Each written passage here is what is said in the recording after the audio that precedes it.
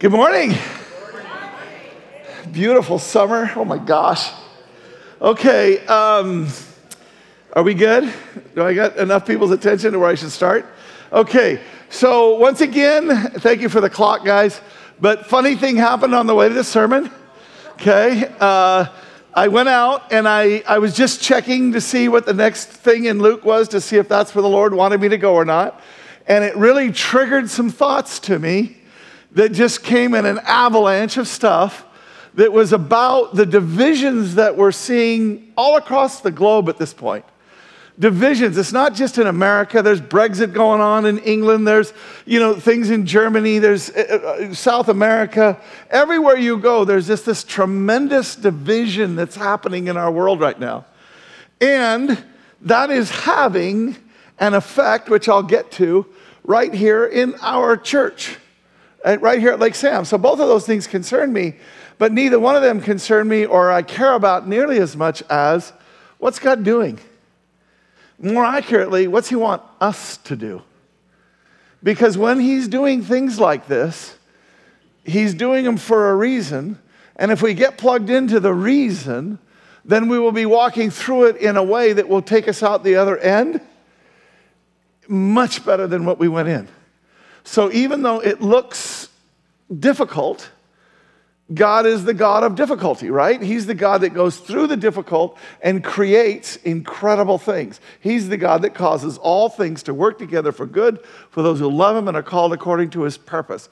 That's who we serve, and that's what we're going to be doing today. So our preacher today is Larry Waddell. Larry, I adore you.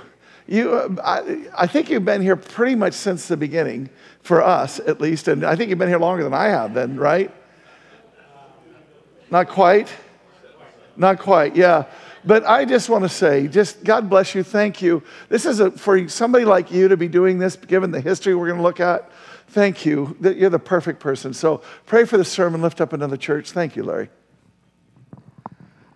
Lord, we do just lift up the sermon today. Thank you that you've already been working in this church to get us to focus on you and your Thank you, Jesus. And your plans and what you're doing right now. And so as we go through this today, Lord God, I just ask that you would be in it and be in everyone's heart as they hear and listen. And I guess also we just lift up the City Church, Lord God. Thank you. Pray that your Spirit would be alive there. And thank you, Lord. And just ask that you bless them in Jesus' name. Jesus' name.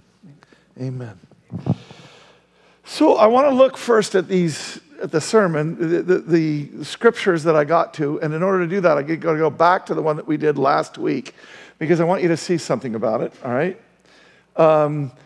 At daybreak, all the elders of the people assembled, including the leading priests and the teachers of religious law. So look who it is. It's the elders of the people, it's the priests and the teachers of religious law. So this is a religious gathering. Jesus was led before this high council, and they said, "Tell us, are you the Messiah?" Now, understand, Messiah has two dimensions to, Christina Anderson, I love you. This is so great to have you here. I was supposed to say something, and I forgot. So it's wonderful. You're here for a couple of months now, right? What you are doing over there is spectacular. I cannot wait for us all to hear about this. Okay, I'm just so thrilled. Thank you, God. Okay, so back to the point. Jesus was led before the high council. Tell us, are you the Messiah? Messiah has, in their minds, a slight secular, worldly connotation because he's the one who will deliver them from the Romans. But understand, the messianic concept itself is rooted in spirituality. This is the deliverer that comes from God and not necessarily from the Romans, from everything. It's God's representative. It's His new prophet. It's His new priest. It's the promised and coming king and priest. Okay? So there's a very much a religious underpinning of it, and this whole conversation is on the religious side of that discussion. Because he replied, "If I tell you, you won't believe me. If I ask you a question, you won't answer. But from now on," and then he uses the word Son of Man. Now, if you know your Old Testament prophecy and so on, Son of Man is a trigger word. That'd be the wrong way to put it, but you get the point, okay? Son of Man is like when you say that, you're making a claim for yourself. Something of this messianic character because it's been prophesied. And other prophets have used it. And so he says, Son of Man will be seated in the place of power at God's right hand. They all shouted. So you're claiming to be the Son of God. See where they go to? This is a spiritual issue. This is not a secular worldly issue. This is about you're claiming to be the Son of God. What would that be if it were not true and he was claiming it? Blasphemy. Something they could kill you for. Something that their law required they kill you for. So, Son of God, and he replied, it's not the law, it was their own laws that required it, but anyway. You say that I am, which is that way that he answers where he's saying yes, but he's not saying yes so as to cause further problem for himself, okay? And he's not trying to get out of anything, he's doing the right thing here, and we talked about it last week. Why do we need other witnesses? They said, we himself have heard him say it. See, they're saying, that's it, he blasphemy, he should be killed. Now here's the problem. They don't have the authority to kill anybody. The Jewish people did not have the right of capital punishment. The Romans, who were over all of Israel and the surrounding region, the governor who was over that, the Romans took to themselves capital punishment and would not let anybody else practice it. In fact, even incarceration was an iffy matter. Like the Jews could incarcerate somebody, kinda, but if you really wanted to incarcerate somebody so as to get them out of the way, it would have to be a Roman thing. So the point is, when the Jewish people say he's guilty of blasphemy, they can't do anything about it. So they go to the Roman governor to make a secular case. See, they have a religious issue. You're saying you're God or the Son of God, but we're going to go after you on a secular, worldly level. Watch this. The entire council took Jesus to Pilate, the Roman governor. They began to share their case. Now watch how they state this. This isn't about spiritual things. This man's been leading our people astray by telling them not to pay their taxes to the Roman government. Why would that be a problem for the Roman governor? Because that's the main thing he's there to do. He is not there. Understand, the Roman governor is not there to get involved in the daily affairs of how the nation of Israel runs itself. They have their own religion. They have their own king, King Herod, who will get involved in this story next. They have their own governmental situation, all this kind of stuff. The Roman governor is there to basically do this. Make sure that people don't get so uppity that they quit paying their taxes. Because what we're doing is we've taken them over in order to extract wealth from them. The taxes in order to be richer ourselves and to control them and make sure that they never threaten us. Do you see it? So the first thing they go after is, he's telling them not to pay their taxes. Now, let's just say something. Did he ever say that? Absolutely not. In fact, the one time that they challenged him on it, they said, look, should we pay taxes or not? And he said, well, whose face is on the coin? Well, it's Caesar. He says, well, give to Caesar what's Caesar's. So he did not say don't pay their taxes, but nonetheless, that's what they're accusing him of because they're trying to get the Roman governor to at least incarcerate him, but they're also going after killing him, and this is where they go, and by claiming that he is the Messiah, a king. Now that is potentially something he has to pay attention to again, because Caesar isn't really a king anymore at this point in time. He's been elevated to the point that he's deity, essentially. And so they don't really think of that as king, but they think of it as ruler. But a king would be a threat to a ruler, right? Except that every province that they're over, every nation that they're over has kings in it. Kings that are under the Romans. So that's not that big of a deal to them, so watch what he does. This, by the way, Pilate's a very clever guy. He knows that they're manipulating him. So Pilate asked them, now listen to what he says. Pilate asked Jesus, are you king of the Jews? He doesn't say, are you a king that's a threat to Caesar? He knows what's going on. He'll say this later. What he says is, are you king of the Jews? And his answer, again, is that you have said it, which is an affirmation without being a yes. Okay? But it's an affirmation. You've said it, and he's not denying it.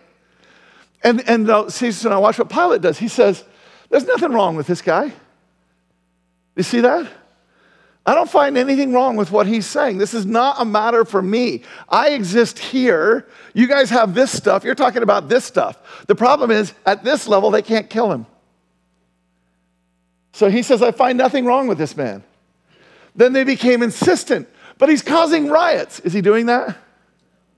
He is causing crowds that the religious leaders would want to follow them, but he's not causing riots, is he? By his teaching, wherever he goes, all over Judea, Galilee, to Jerusalem. See, he's causing you a problem, and you just don't know it. See what I mean? Now, he'll give them way to Herod and so on. But here's the point. So I'm out on my walk. I'm reading this scripture. What comes flooding to my mind is the problem that we're having in our culture today as just people, first of all, but as Christians especially too. Not especially, I would say, but as Christians, we have another layer of the problem.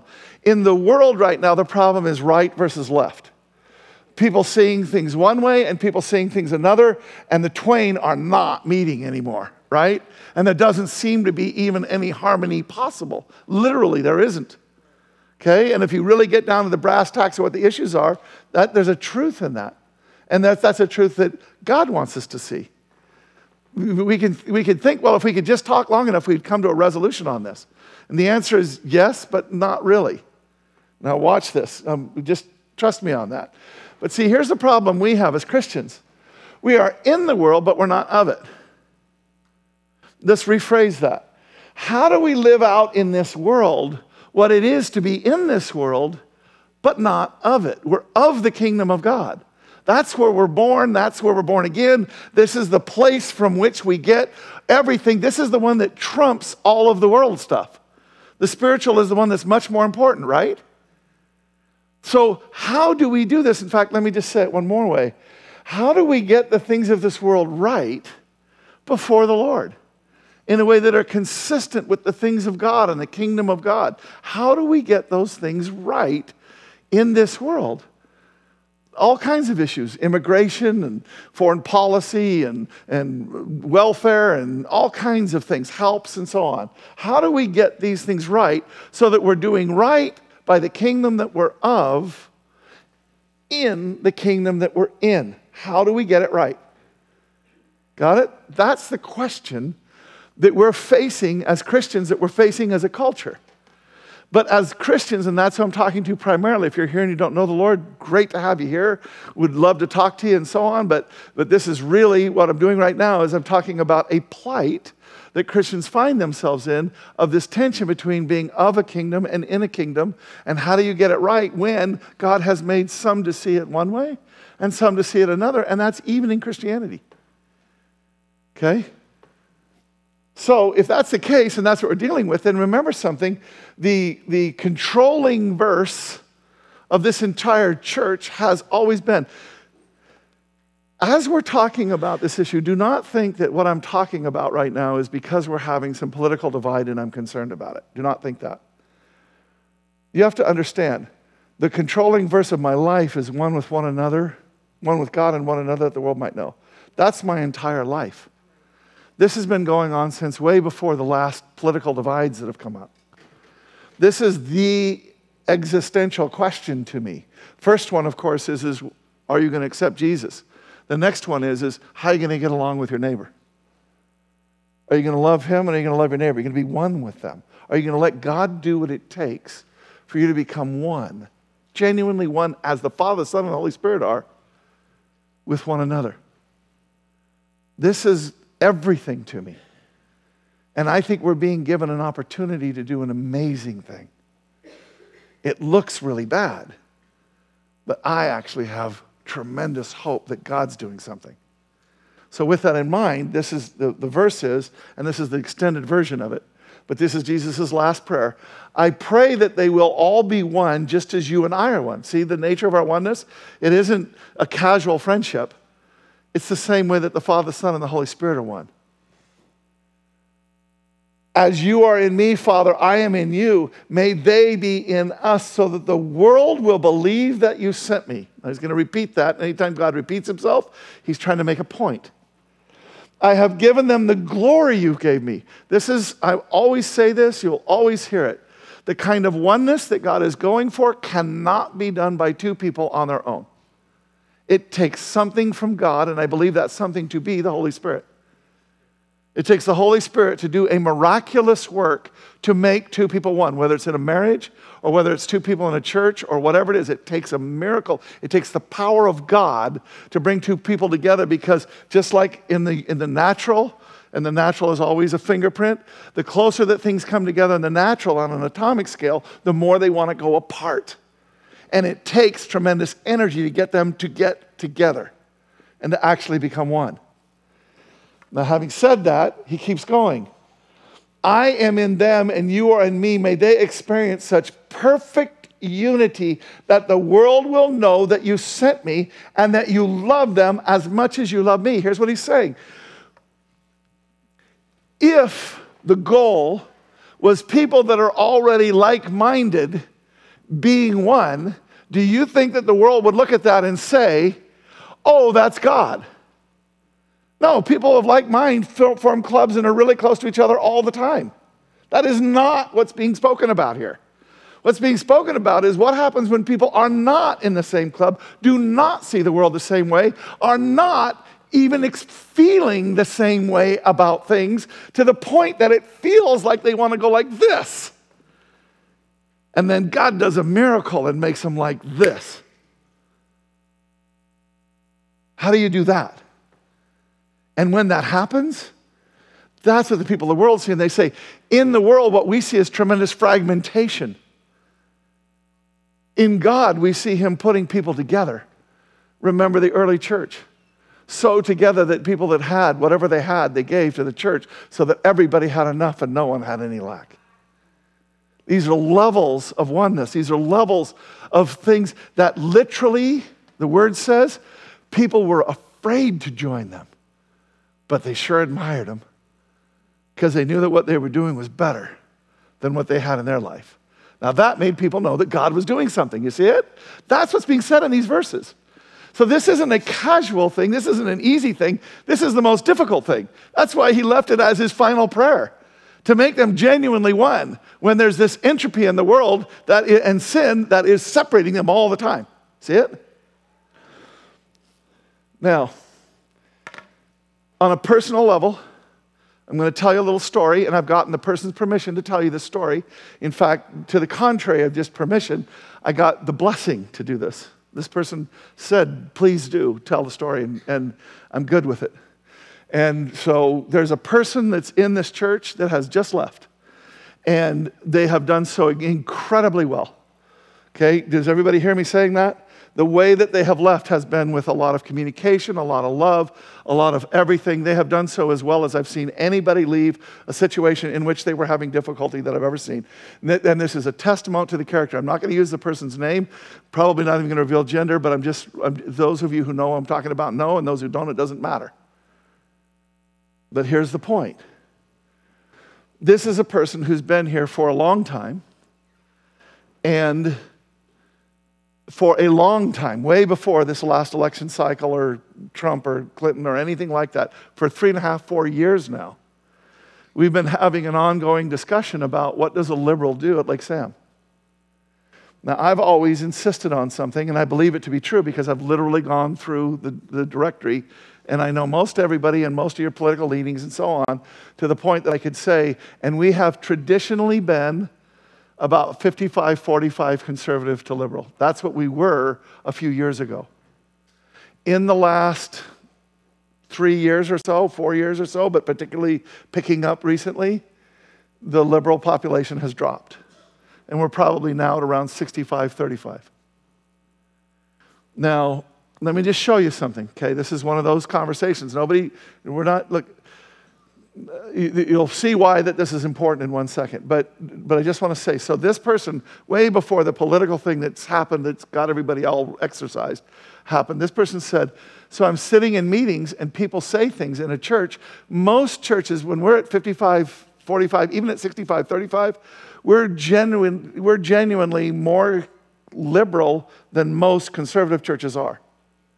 I don't say conservative there in a religious sense. I mean that in a Bible-believing, Jesus-loving church. They tend to be high percentage of conservatives. And there's a reason for that, and some of that is self-selection, and that's one of the things I'm going after. That's one of the things I've been going after for years. Because I've always known that it's just more comfortable being a club and a tribe that agrees with you about things. And so I fought very hard because I'm not that way. You'll see my profile here in a second, and I'm not hardcore conservative, even though I very much identify as that. And I've always said that. But the point is this person said, so I'm sitting in meetings and somebody will make an offhand comment that is not harmful. They do not mean it to be harmful. They do not mean it to be rude. They do not mean it to be anything. They just feel like they're in a community of their own. And so they say a comment that is politically tinged and has a particular leaning in it. And I don't agree with it. And I've encouraged that person for years to go ahead and speak up, but nobody wants to be the person that every time somebody says something, they bring it up. Oh, you hurt me. Oh, you said something. Oh, you did. See what I mean? Right? Nobody wants to be that person. And you shouldn't have to be that person. I've always maintained something about Lake Sam, and that's this. If there's 12 people lined up and you make a political comment, 3 of those, if it's a conservative comment, 3 of the people that are in that line of 12 are having to bite their tongue and not say something. Because they don't agree, and they want to say something, but they don't want to be that person, so they don't say anything. And there's 2 to 3 more that maybe they get the point, or they see it, maybe they agree, or they don't agree, or to some degree, but the point is they feel like that was an insensitive thing to say. So about half of the people that it's being said to are having some reaction to it, but what's happening in a practical manner, it just does, it's just life and how it goes, is that nobody's saying anything. Can everybody hear something right now? That is not a solution. Not saying anything is not a solution to a problem. That exacerbates the problem. If you're the one that's always bringing it up and always being and having to do that, that also is not a proper solution, right? Because it puts too much weight on one person and it just makes everybody clam up. The real truth is what usually happens with people in these situations is everybody just clams up. Facebook, right now, go on and look and see how many of your friends who used to post about things politically are still posting. It's probably 20% or less of your friends. So 80% of them have just quit saying anything. That's just how it is. That's just what people do. We withdraw from the conflict. Here's how you can never get to be one. Withdraw from the conflict. You can also, by the way, damage oneness by being lead-footed, a bull in a china closet, right? So we've got to go about this thing, and that's what this sermon is about. It's about how do we move forward in a way that is discerning, that is loving, that is respectful, but that is genuinely engaging a real issue. Because I made a mistake. I've always said that the fingerprint of God is God bringing people together in oneness. The fingerprint of Satan is separating people. Somebody just had to leave here. That was not on them. That was not Satan getting them. That was Satan taking advantage of a mistake I made. And I'm confessing to it right now. And I'm apologizing to this body for having failed to lead us in an area that was critical, that I'm going to show you, and that I lacked in my leadership in. And I feel horrible about it. And not only that, while I'm at the apology game, let me say something that's important. Last week when I was talking, I started extemporaneously talking about this. I'm not talking about politics here. And then I wrapped myself around the branch. If you were here, you heard me say it. And I was saying some things.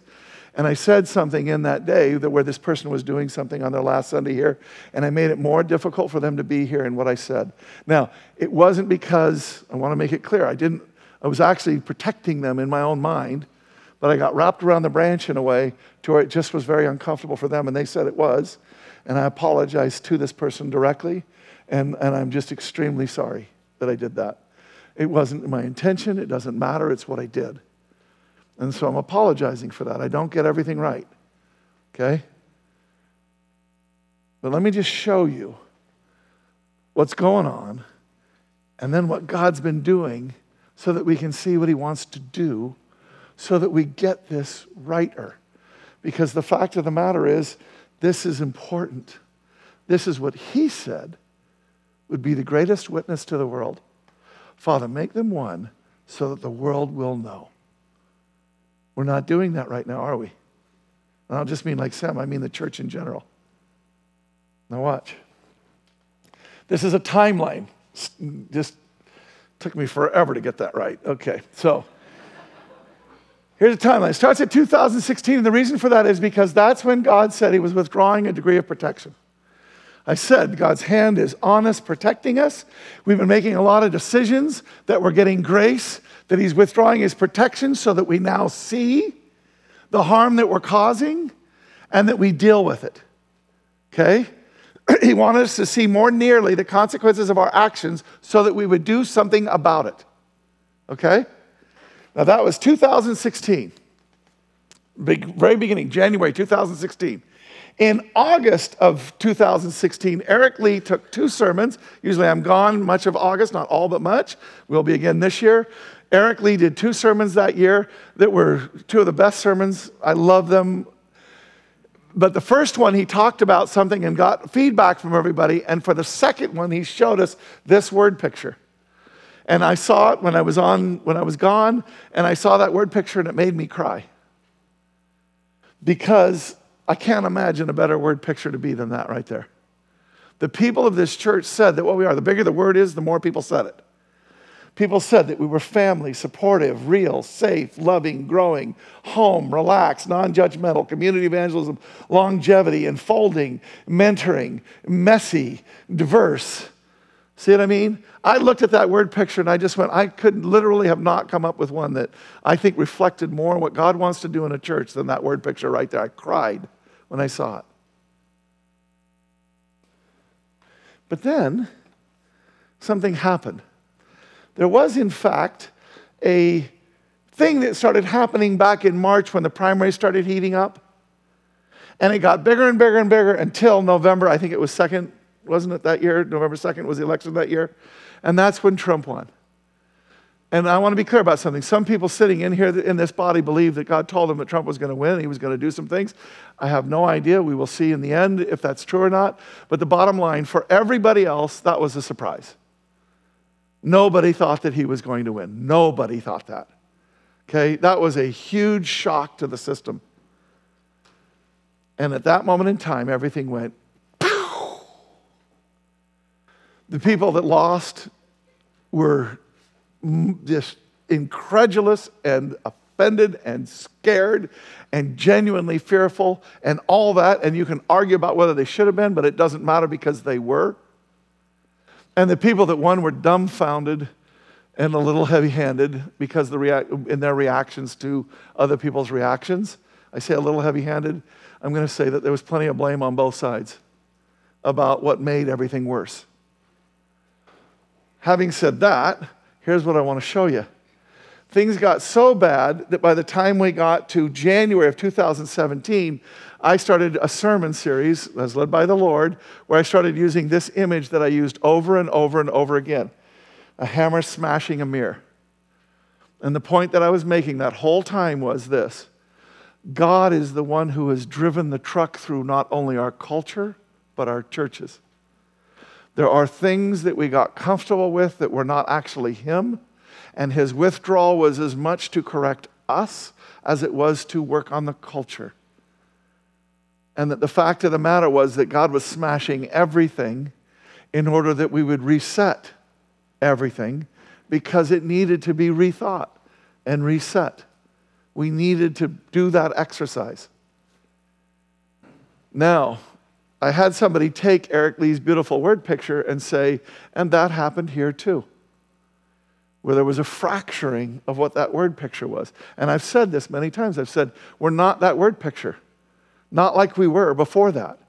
But here's the key to it. I think God's the one who did that for a great reason. Watch this, okay? Look, how many of you have heard me talk about marriage before? Has everybody in here? Right? And whenever I talk about marriage, almost every single time I give you one principle that's the most important one, and it's not just for marriage, it's for everything. Our relationship with Him and one another. And it goes like this. Love starts off, 2 people wandering around in the world, see each other, get kind of interested. But then they just tell them, and then this is the first stage of love. And you are connected. You don't know where one stops and the other starts, and you don't know, they are one, and this one is a one of mostly sameness. Sure, of course, she likes chocolate and you like vanilla. But on the things that matter, one of the major things that draws us together is we have a morality. We have a way of seeing the world. We have some very essential things about us that we have found a mate in initially. And the first love is a love of same. And then what happens? You get married. And you get a honeymoon for however long you get it, but then you start discovering that there's not just one person in here, there's actually two. And you're going to have to work through this thing. And so I've talked about this phase where you're trying to change yourself and get better, and then this phase where you try and just deal with it another way. But then you get to the final phase and you come into a totally different kind of love. And this is the kind of love that is so much richer, so much deeper, so much more wonderful, so much more beautiful, so much more life-giving, that even though that first kind of love is fantastic and people write songs about it, and it's beautiful and lovely to remember, the second kind of love is the one that is life. It's the one that you would never trade to go back to the first one for, because this one is so much better. And this is not a love of sameness. This is a love precisely of difference. What has happened is as you try to change yourself and try to change your mate, you finally discovered that you couldn't do it. In fact, you discovered that you were not something that they were, that you didn't realize how much they were that way. You just didn't see it. And then there comes a time at which not only do you see how different they are and what they really are, but you begin to realize that that was God's gift to you in order to complete you. That you need what they are. Need it. This is not a love of same, this is a love of difference. You cannot be the other person, but you are all in for everything that they are, and you know that you need them in your life, and that's the deeper kind of love that you get to in a marriage, in a regular relationship, and marriage is a type of a relationship for God, with God.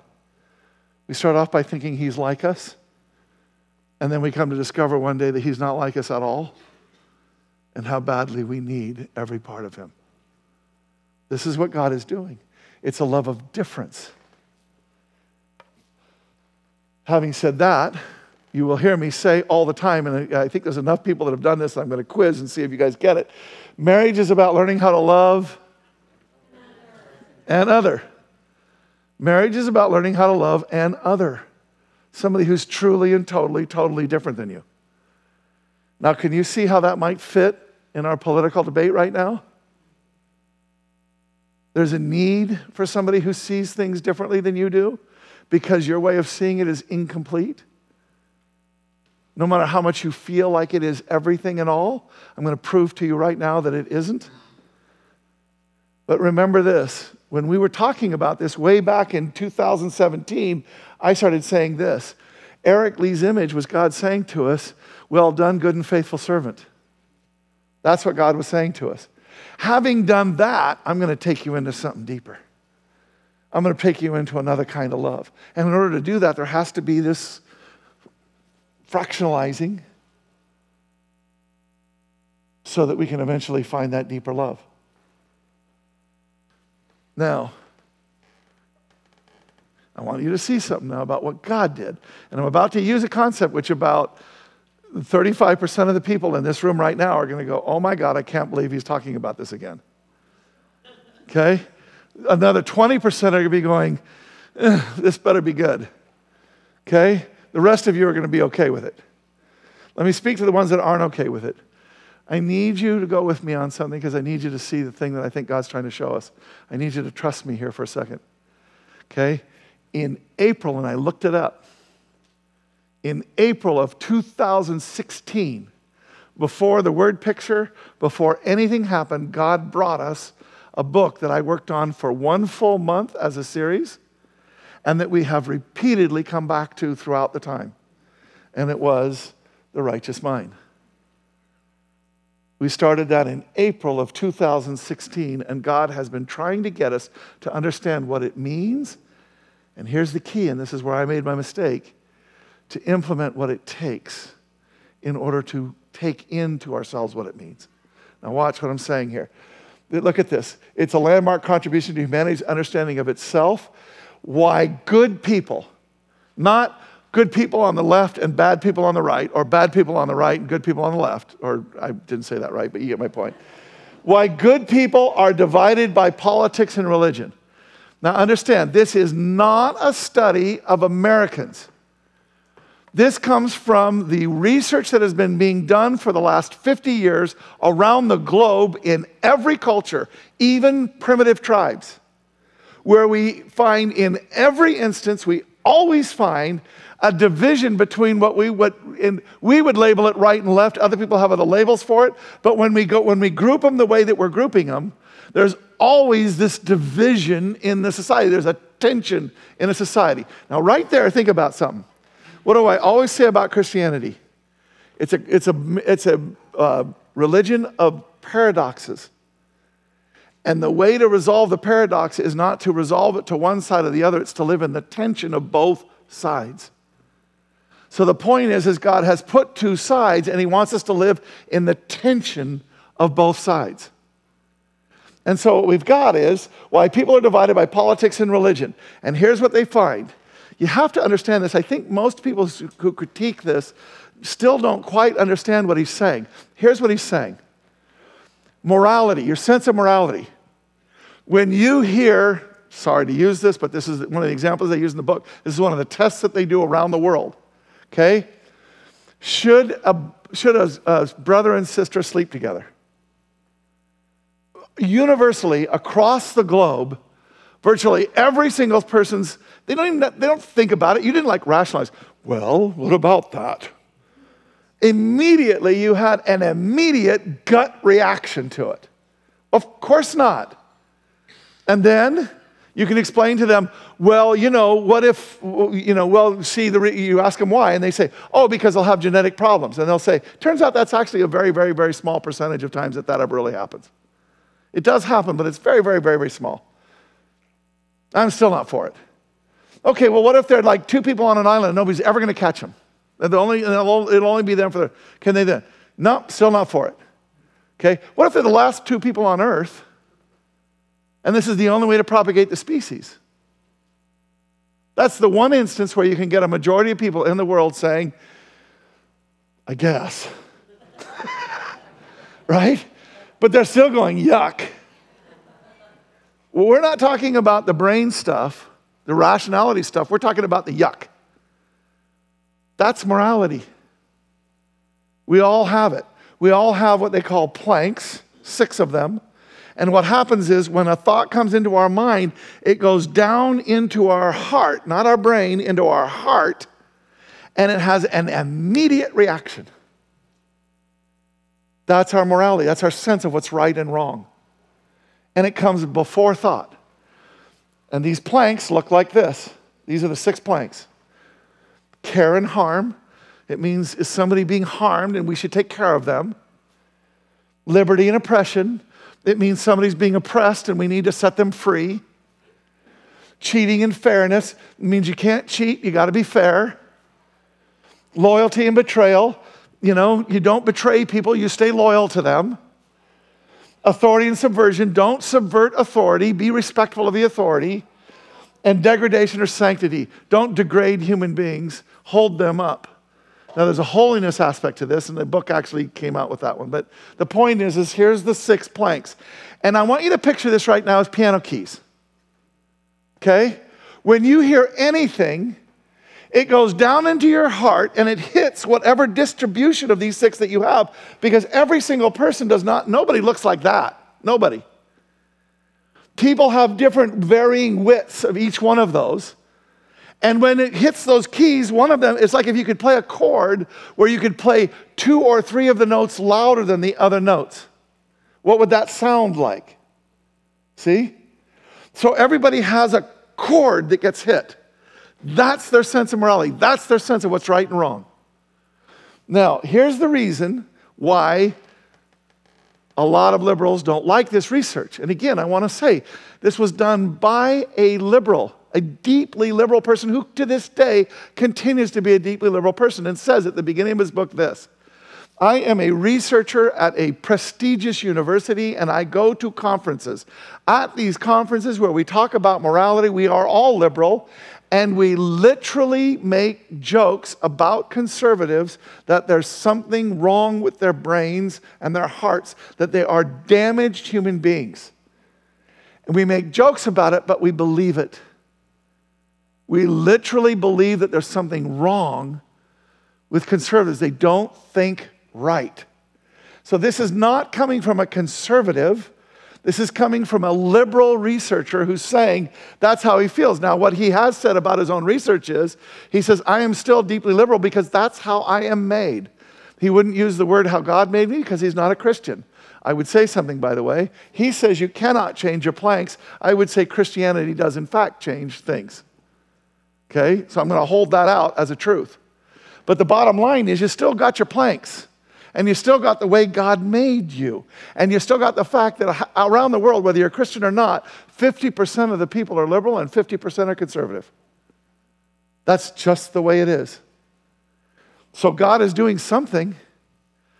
And the point is again, like I say, see, liberals will be offended at this, but this is by a liberal saying, and I want to explain it deeper because you can understand where this isn't saying what you think it's saying. Okay? This is what the average liberal looks like. Care and harm is really big.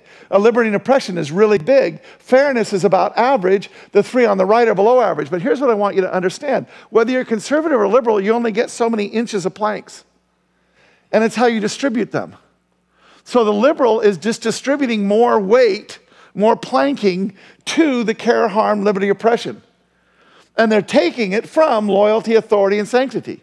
They're saying this trumps that for me. You see it? So this is what happens, and this is what that looks like. And they'll say, particularly when you show this one, they say, well, that makes us look bad. But no, it's because you're misunderstanding what it is. First of all, it's the way that people are made, and I'm going to say something over and over and over again. God did not make a mistake with half the world. He did exactly the thing that he wanted done, and he made half the world this way. So if you're going to call it a mistake, you're going to be wrong about something. And in fact, if you go through the Bible, what would you say is the biggest thing that you learn, particularly as Christians, about God? What's the biggest single plank that's being done here?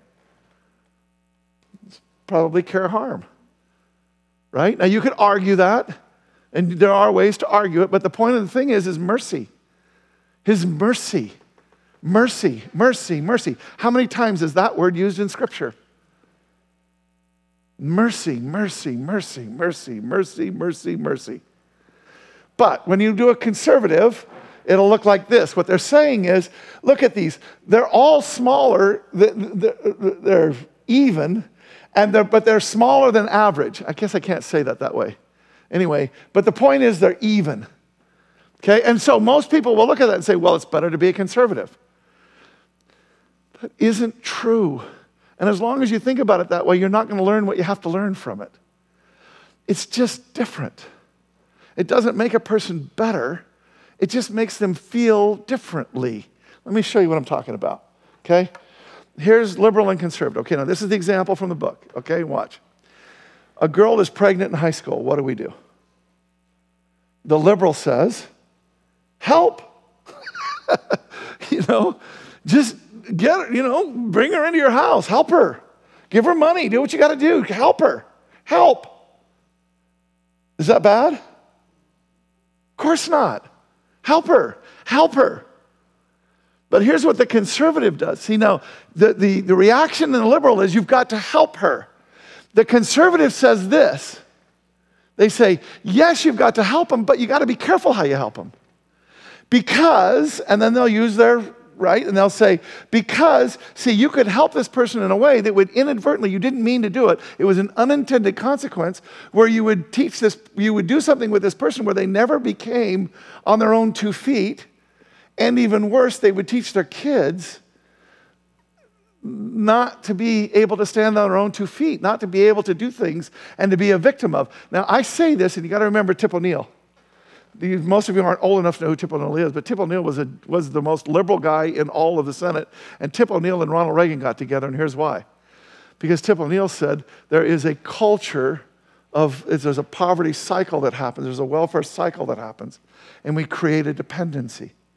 And he, in his research, discovered it and got into the Senate in order to help stop that, in order to say, how do we help people in a way that doesn't end up hurting them?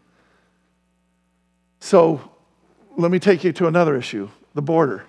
Are we supposed to be taking babies and small children away from their mothers? Nobody says that. Nobody says that. The liberal impulse, the liberal reaction is, but you see, you conservatives, what you say is you say, we got to be careful how we do this Because if we do this the wrong way, we're going to encourage more mothers with small children to leave their family networks, their social networks, to come up here in dangerous journeys, have difficult things happen. Who knows how it's going to work out for them? There's all kinds of problems.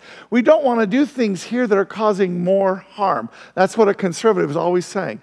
I want to help, but I don't want to do it in a way that causes more harm. You see it? Now here's what a liberal says. That's disgusting because you're putting something ahead of just helping the child. Just help the stinking child. Just don't separate the mom and the child. Don't do that anymore. We all agree that was a political thing, and anyway, I'm not going to go into that too much more. But here's what I want to say. There's two ways of seeing this thing. I've tried to give it just a little bit so that you could taste and feel in your own hearts. Right now, there's a whole lot of heads that have dropped and you're not looking me in the eye anymore. You want to know why? Because you got your own thoughts going on and you're saying, he doesn't understand this and he doesn't get this and he doesn't get that and all that kind of stuff. And here's what I want to say. You're wrong. I do get it. I think about it all the time. I think about it a ton because I'm trying to figure out how do we live in this world when we're of a kingdom and a God who loves like he loves. How do we manifest that in this world? In a way that helps and in a way that minimizes unintended consequences and so on. How do we do this? I think about this all the time. Thank you. But here's the point that I'm trying to make right now because of what I think God's doing. So I need you to, even if you didn't like what I just did, and there's plenty of people in here that didn't, I need you to come out of that moment for a second, and I need you to see the point of this sermon, why God's having me talk about this. God did not make anyone average. He made every single person with a unique set of planks so that none of us alone is the full image of God. Here's where my heart beats. You want to know what I care about? This is what God looks like. There's his planks. He's every bit of everything. He cares about it all the way. Now, this is literally, you can go online and you can get yourself tested and it'll be in 5 dimensions, not 6, although the newer tests are starting to show 6. But here's how I test on 5 and then I extrapolated to 6. But this is me, and I was just going to do width so that the slider width was smaller, but it just doesn't work as well as when I do height too, so you can see it real obviously. So the point is, care harm, when I say that I'm not a classical conservative profile, I'm not. Care and harm is at the very top for me. As is sanctity and degradation, not running people down. If you've been around me, you know something about me. I care about individual people more than almost anything else. I don't want to see them harmed. We have a saying in our staff, and it goes like this: never put a program over a person. If our program is hurting because of somebody, we will prioritize the human being, not the program.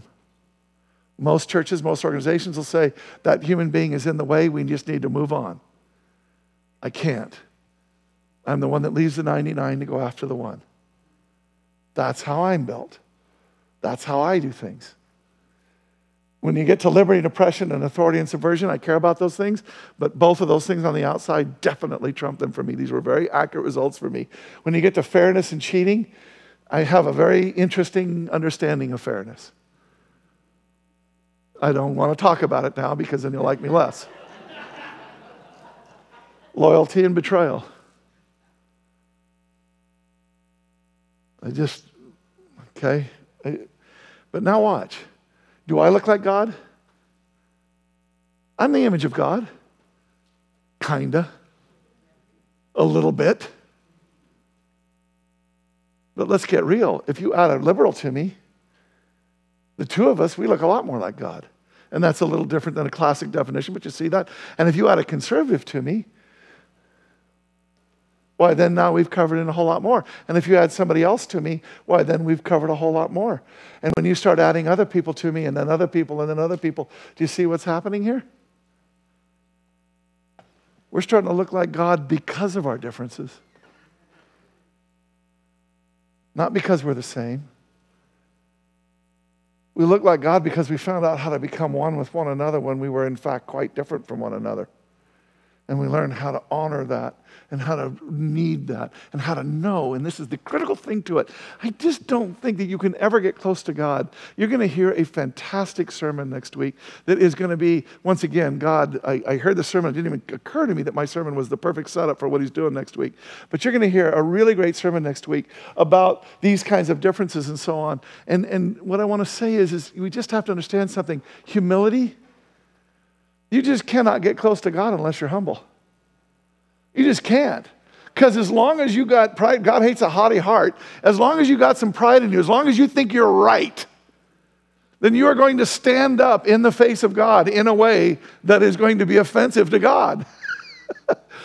You just have to bend your knee. You have to bend your heart. You have to bend your life. You have to bring it all under him to where he can inform you about you. Because otherwise you're sitting there thinking that you're right and you're not. And you're hurting people. And it's not okay.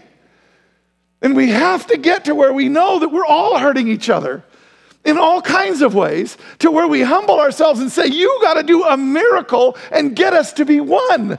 You got to show me how I can appropriate that other person, how I can come into relationship with them in a way where I'm getting and understanding and seeing the value of how they see life, which I do not. And I never will. But I need to, and you've given me the ability to, through them. We do not get to the image of God by carefully picking who our friends are. We get to the image of God by taking on all comers and understanding the miracle that God does with that and the way that he causes us to become much more than any of us could ever be in ourselves. This is the heartbeat of God in the culture. This is the heartbeat of God in the church. And until the church gets it right, the culture is going to continue to suffer. Until the church shows a way of getting it right, the culture will be lacking because we will not be salting it. We will not be doing what he has instructed and given us the ability to be, which is one.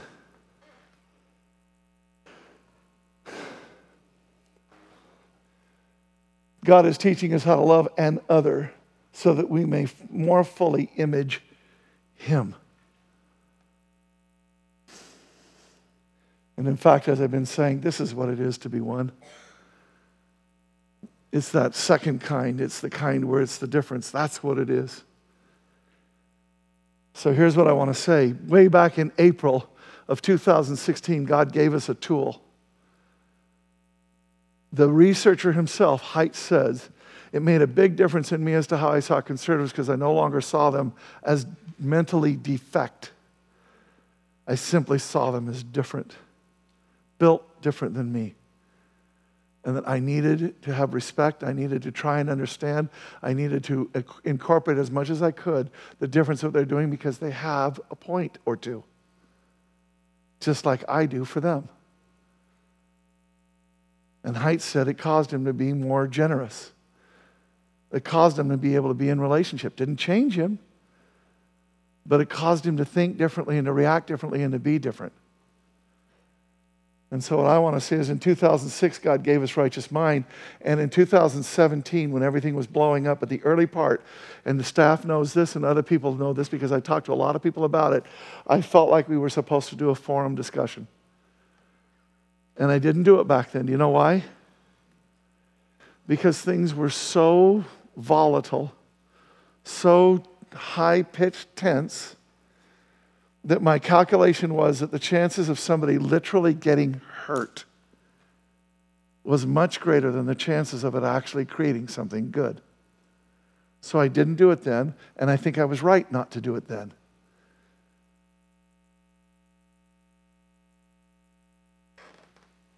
And as conflict non-aversive as I am, in other words, I'm pretty comfortable with conflict. I grew up with 5 boys.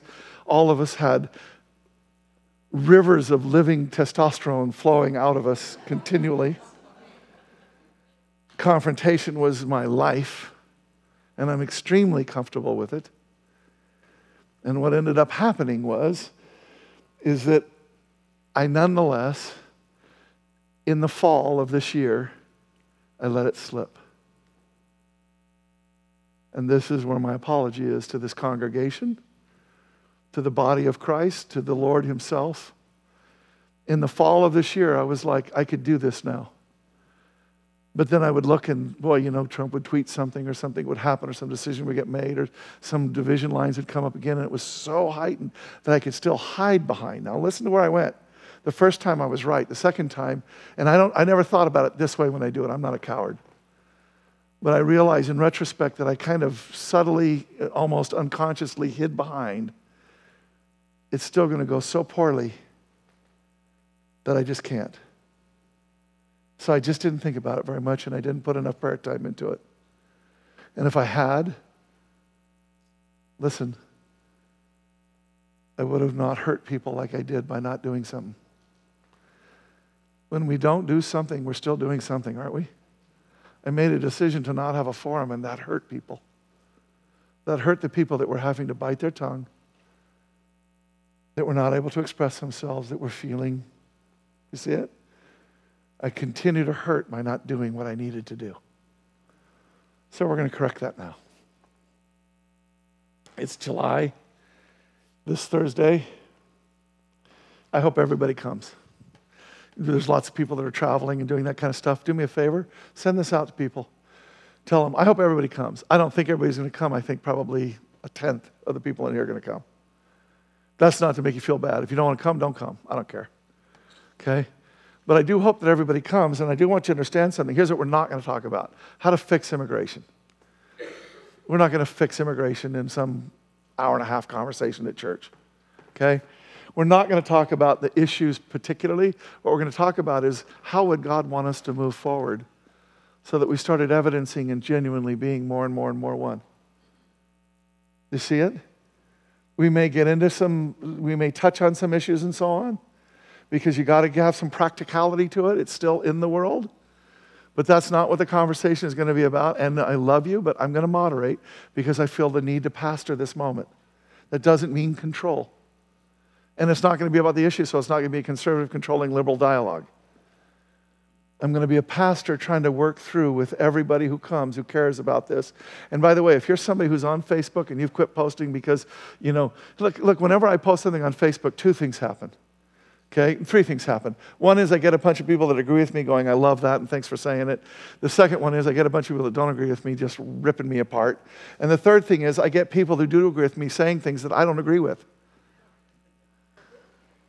So now I got to defend what I said, and I got to work on the people that said things that I don't agree with. And pretty soon I'm like, my God, I have a job.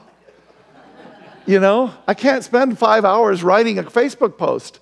That 3 people are going to read because everybody else is tuned out of the thing, right? But you got to understand something. See, the way I am, to do nothing is not acceptable either.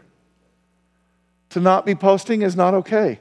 To not be active about this, to not be going after this is not okay. Because it's not okay.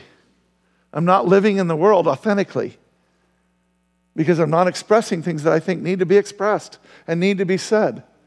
And it's because that forum, that particular forum, and by the way, let me say something. A lot of people are out of Facebook now, and if you're getting more peace from that, you're liking it more and all that kind of stuff, there's every reason to do that. I don't have any problem with this. It's not an advertisement for Facebook. But let me say something. Facebook, to their enormous credit, has in fact shut down the polarizing stuff that was going on during the election. They literally had their psychological things that they were doing to get you more interested by getting you inflamed about your own point, by having these fake news sources right and left, and by having people pump things up and so on. And we really had a psychological experiment in America before that election and after that was devastating. But I do want to say at this point in time, when I go back to Facebook, I see cat pictures and baby pictures, and I get to catch up with my friends again, and I'm not getting exercised, and I'm not getting all stirred up to some political thing that made me hot out of the collar. So I just want to say, if you're not on there because you're just peaceful about it, by all means, stay there. But if you're afraid of it, I just think they've really done a nice job of turning the ship. That was a pretty big ship to turn, and they turned it pretty fast. Okay, so I know there's some people that work here. I'm not saying it because you work there. But I just want to commend them. They did the right thing. They realized that what they'd done was harmful, and they've turned the ship. They're working on it. So enough of that, right? Back to what we're doing.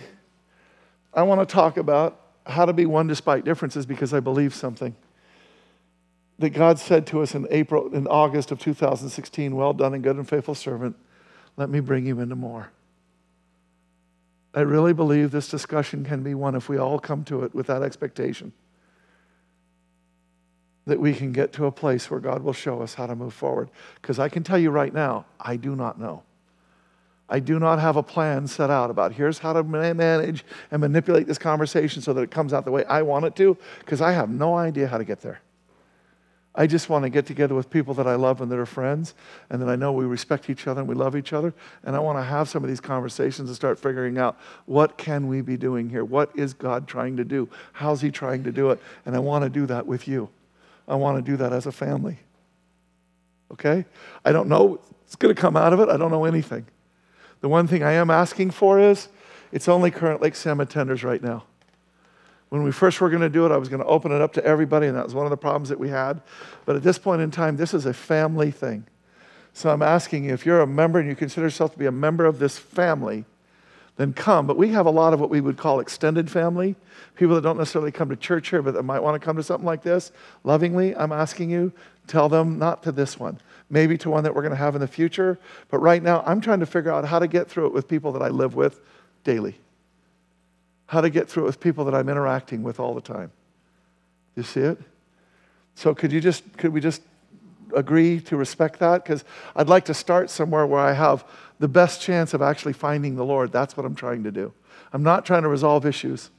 I don't think they can be resolved. I really don't. I think that we have to do is live in the tension of this and this, because that's where we're going to find the greatest chance of truth. And as soon as we get dogmatic about anything, we're going to lock it up. Okay? I just want to ask something. How many people would be interested in going to this? Think you might come? Wow. Can I just say thank you? And if you didn't raise your hand, no problem. Okay? Don't feel bad. But that's, okay, maybe I'm in the right place. It makes me feel like maybe this was actually the sermon I was supposed to do here. Okay?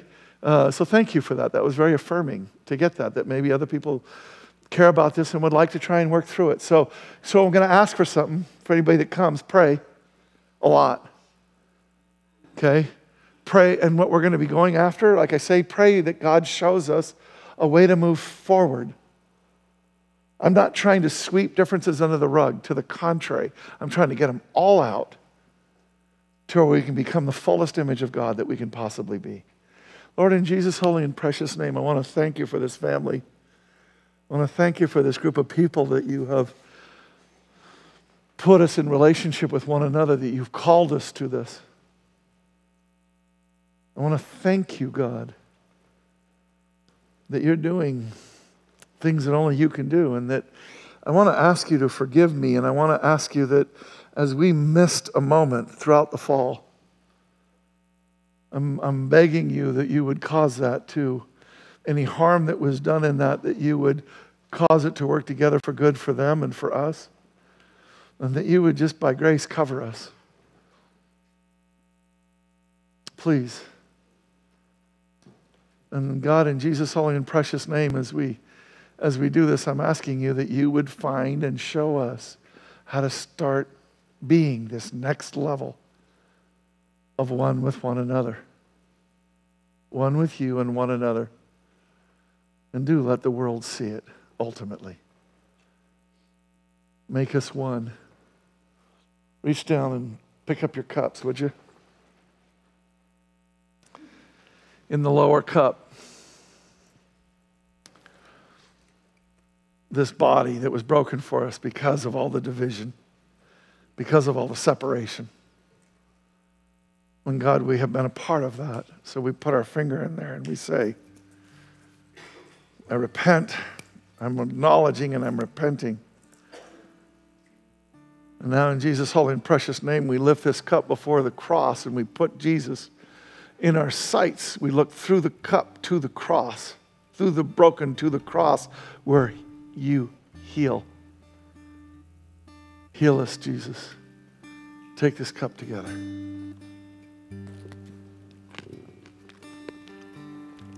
If you are here and you do not know the Lord, I want you to take this communion, particularly this part of the communion. There is a life in God that is so much better than what any of us know. In Jesus' holy and precious name, we lift up this life that you have for us, God. We know we've fallen far short of it, but we know that everything we need is in it. And so we take it into ourselves saying, God, make your life be ever more fully the life I'm leading. In Jesus' name. Thank you, Jesus. Ushers, can you come forward? Thank you.